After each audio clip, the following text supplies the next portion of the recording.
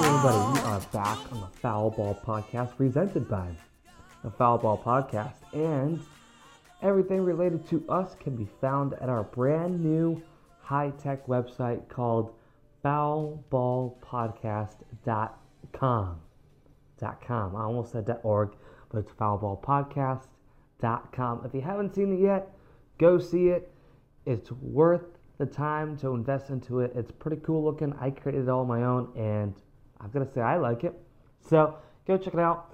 A lot of information on it. So yeah, let's do it. So we are back on Red Sox duty to talk about our Red Sox recap against the Minnesota Twins.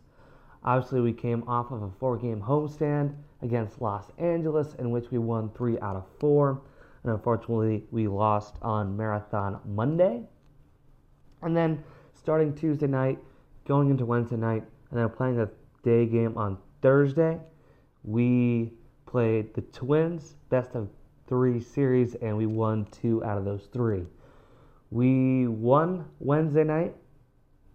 Wednesday night was hold on. I take that back. We won Tuesday night in a crazy fashion and extra innings. We'll get to that in a minute.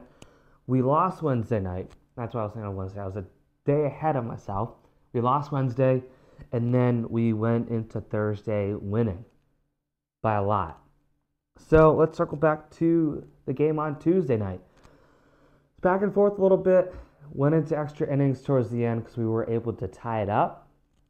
And I've got to say, I kind of like this runner on second rule.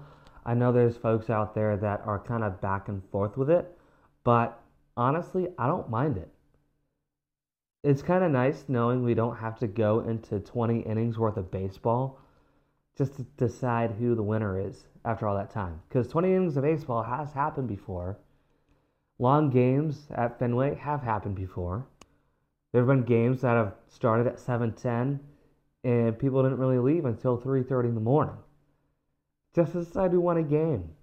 And at that point, of course, just to decide who won a game that was already taking 3.5, 4 hours to begin with. Because that's what was kind of nice about Sunday, was that Sunday took literally an hour and 55 minutes. Hour and 57 minutes at most. And that was fantastic. That was awesome. And so now we went into extra innings Tuesday, which is the first game that I've been to of the season that has done just that. So that was exciting. And the Twins decided to pull ahead by a few runs. And then in the bottom of the 11th, I know I've been posting a lot of replays about this, but I think it's important to talk about. We were able to gain momentum by a string of walks and hits and a couple of errors as well.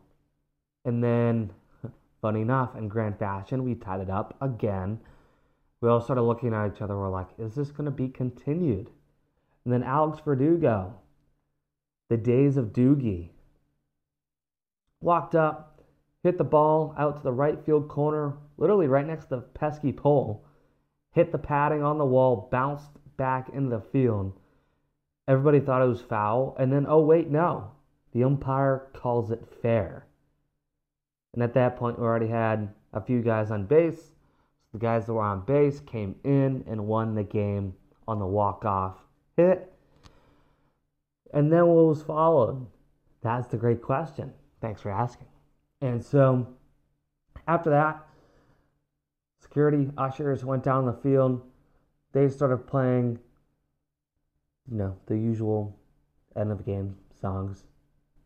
And they referring to the umpires, decided to review the play. Like, okay, it was a close call. It's a game breaker right here. What do we do here? So they reviewed the play, had to wait around for another 5 minutes, and then after that, they there wasn't enough information to overturn it anyways. And plus, it was technically fair. It hit in fair territory, but literally by inches, if that. Like, literally, it was extremely close. So I guess it was kind of good that they reviewed it. But at the end of the day, it was conclusive that the ball stayed in fair play and the Red Sox won the game. So they queued up the song Dirty Water again, and then they had a delayed celebration, and then that was the game. So Tuesday night was a good night, a long night, but still a good one nonetheless. Wednesday night, unfortunately, we faced a loss, which didn't really excite me that much.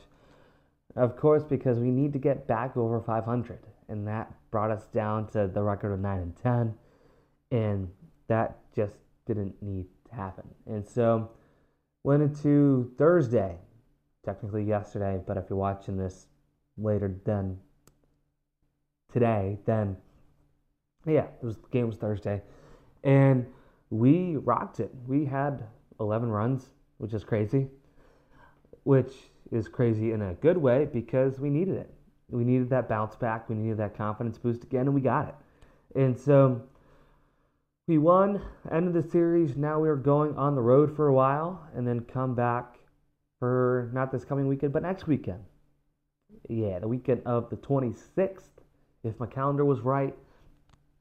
And we need to really utilize this homestand, right? Because right now our record is 10-10, and we need to really boost that up a lot. And so by the time we get back to Fenway Park here in about a week in a day,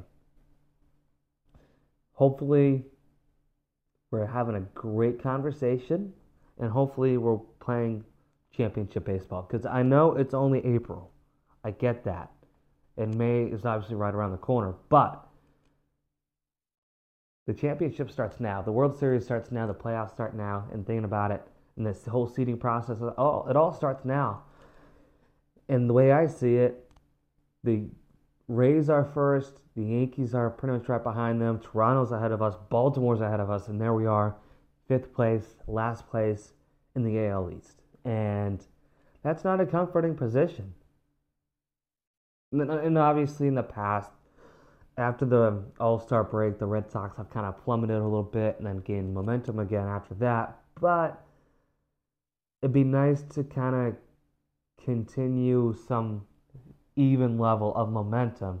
Not an extreme amount, not a really small amount, just an even amount, just so that way we can play good baseball. So by the time we get to the All-Star break, after that, and towards the end of the season and going into the postseason, we can still maintain that even level of momentum and really kind of skyrocket off of that, especially in that final push to get into the seeding side of things, to get in the playoffs, to get the home field advantage, and all that fun stuff. So we'll continue talking more about that.